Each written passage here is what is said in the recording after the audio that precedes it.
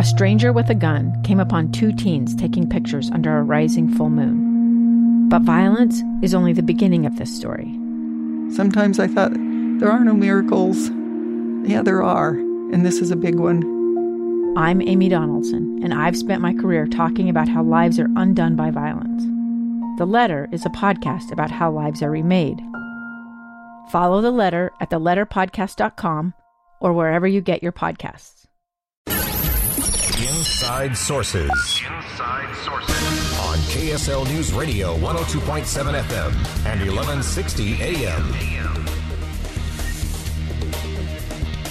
Welcome back to Inside Sources. Today it is Amy Donaldson and Steve Handy at the wheel of this. Yes, we are. Not Titanic ship.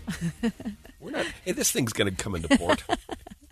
We're like a speedboat. Yeah. We're not going down. Right. I'm very excited about this next topic. It may segue into some other of my favorite things to rant about, but we want to talk about service dogs versus comfort dogs versus not bringing your dog to public spaces. Right. You've invited a guest on. Yes, I've invited a guest. Let me talk about this. So we're going to talk in a minute with my friend Dave Davis. He is the president of the Utah Retail Association. And I have a constituent who has reached out to me a number of times who it's fine, it's a phobia, it's a fear of dogs. But her issue is that she says, I go into a grocery store and people have these dogs in there. And she says, I respect a service dog. That's fine. And, of course, from, my orientation, seeing eye dogs type of thing. But there's a lot of other service dogs. There are, and like that's kids fine. with epilepsy have dogs that warn somebody that they're going to have a seizure. Talk to me about, autism, and wonderful. That's great. But there are people who push the envelope, and they have a comfort dog. Well, emotional support. We should say it's there called an emotional support animal. And it's not just dogs. There's pigs. There's all kinds of things. But anyway, this is regulated under the Americans with Disability Act. But we have done some things. And I know that the retail stores, Dave, they're sometimes beside themselves because of the complaints that they get from their patrons about, these people who will have a growling, snarling dog at them in the store. So what do we do about this? What can we talk about, Dave?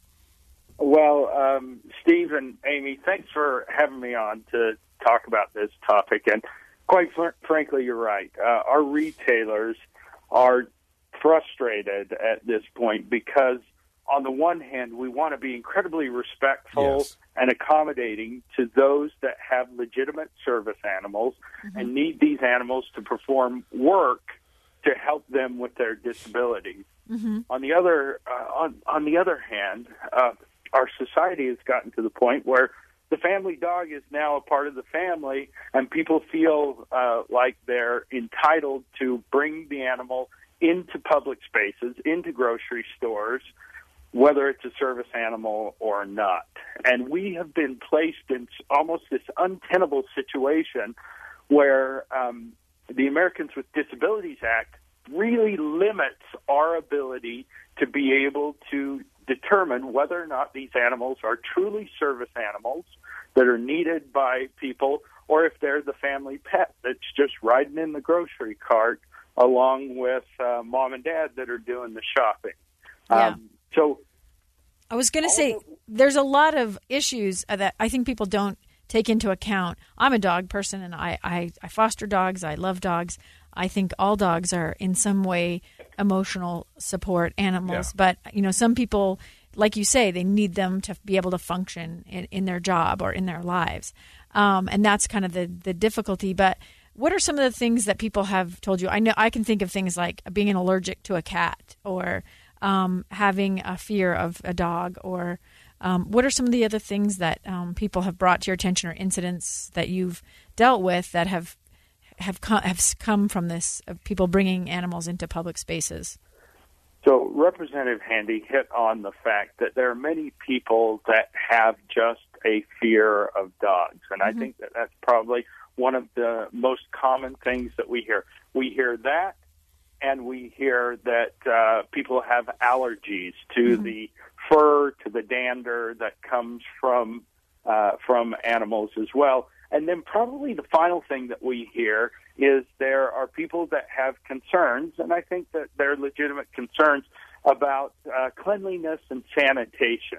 Right. Do I want to take and put my produce into a cart that Fido has just been No, I don't. in the cart? And I think most people have that same reaction, which is no, I don't want to. I don't want to do that. But I want to be clear as well. I think that our customer base, our retailers, they are incredibly supportive of those that truly need the animal and want to be supportive of that piece of it.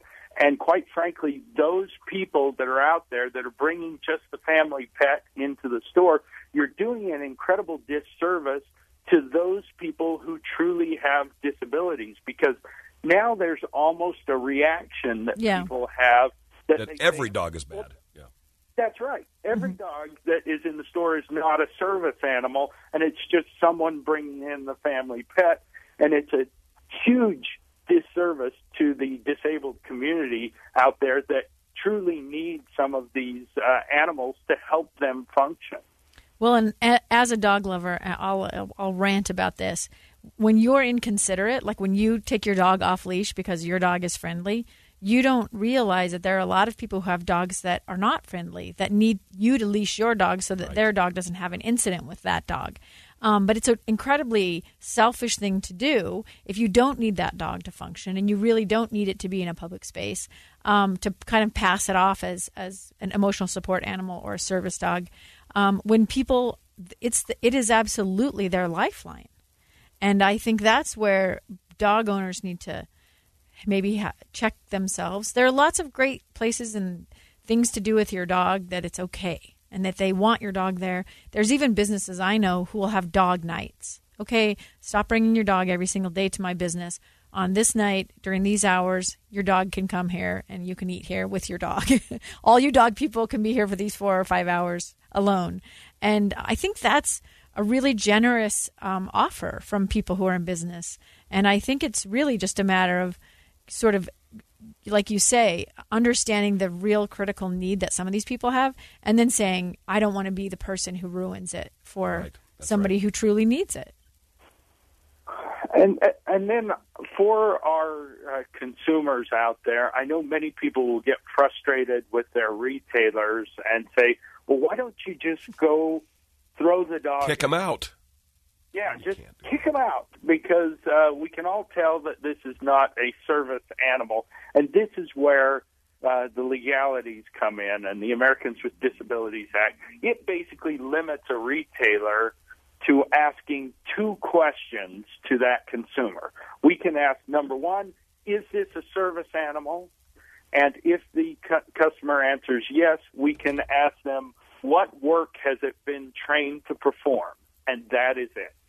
And if they answer both of those questions, then the retailer is really bound and can't ask that animal to move out of the store, unless the animal is menacing other customers or urinating in the store or things like that. There are just a few limited times when we can ask for them to leave. So my plea is to those of you who love your animals so much that you want to bring them into public spaces, unless that animal is a certified service animal and is needed for a disability, we'd ask you from a retail perspective, please leave Fido at home. And make sure that we are able to continue to protect the rights of those with real disabilities that need these animals in order to function in their daily lives. What a great message, Dave. Thank you very, very much. Thank you very much. Good reminder for all of us. Yeah, be reminder, more Dave. Considerate. Thank you. We would love to hear your comments, questions. If you have anything to say about this issue, you can reach us at the Utah Community Credit Union text line, 57500. You can also leave us a voicemail at 801-575-7668. You are listening to Inside Sources on KSL News Radio. I'm Dave Cawley, investigative journalist and host of the podcast Cold. In October of 1985, a woman named Cherie Warren left work at a busy Salt Lake City office to meet her estranged husband at a downtown auto dealership. She never made it home. Cherie's car surfaced weeks later in Las Vegas. In the parking lot of a hotel casino. No one knows how it got there. Strange. It was strange. Both Cherie's estranged husband and her boyfriend raised suspicion for investigators. I kind of thought that he might have done something. But no arrests were ever made. In Cold Season 3, we dig into double lives, make new connections in the case, and examine the difficulty raised by reasonable doubt. We want answers just as much as anyone else. They have creeps like that now too, so nothing's changed. That's the new Cold Season 3, The Search for Cherie, now available anywhere you get your podcasts.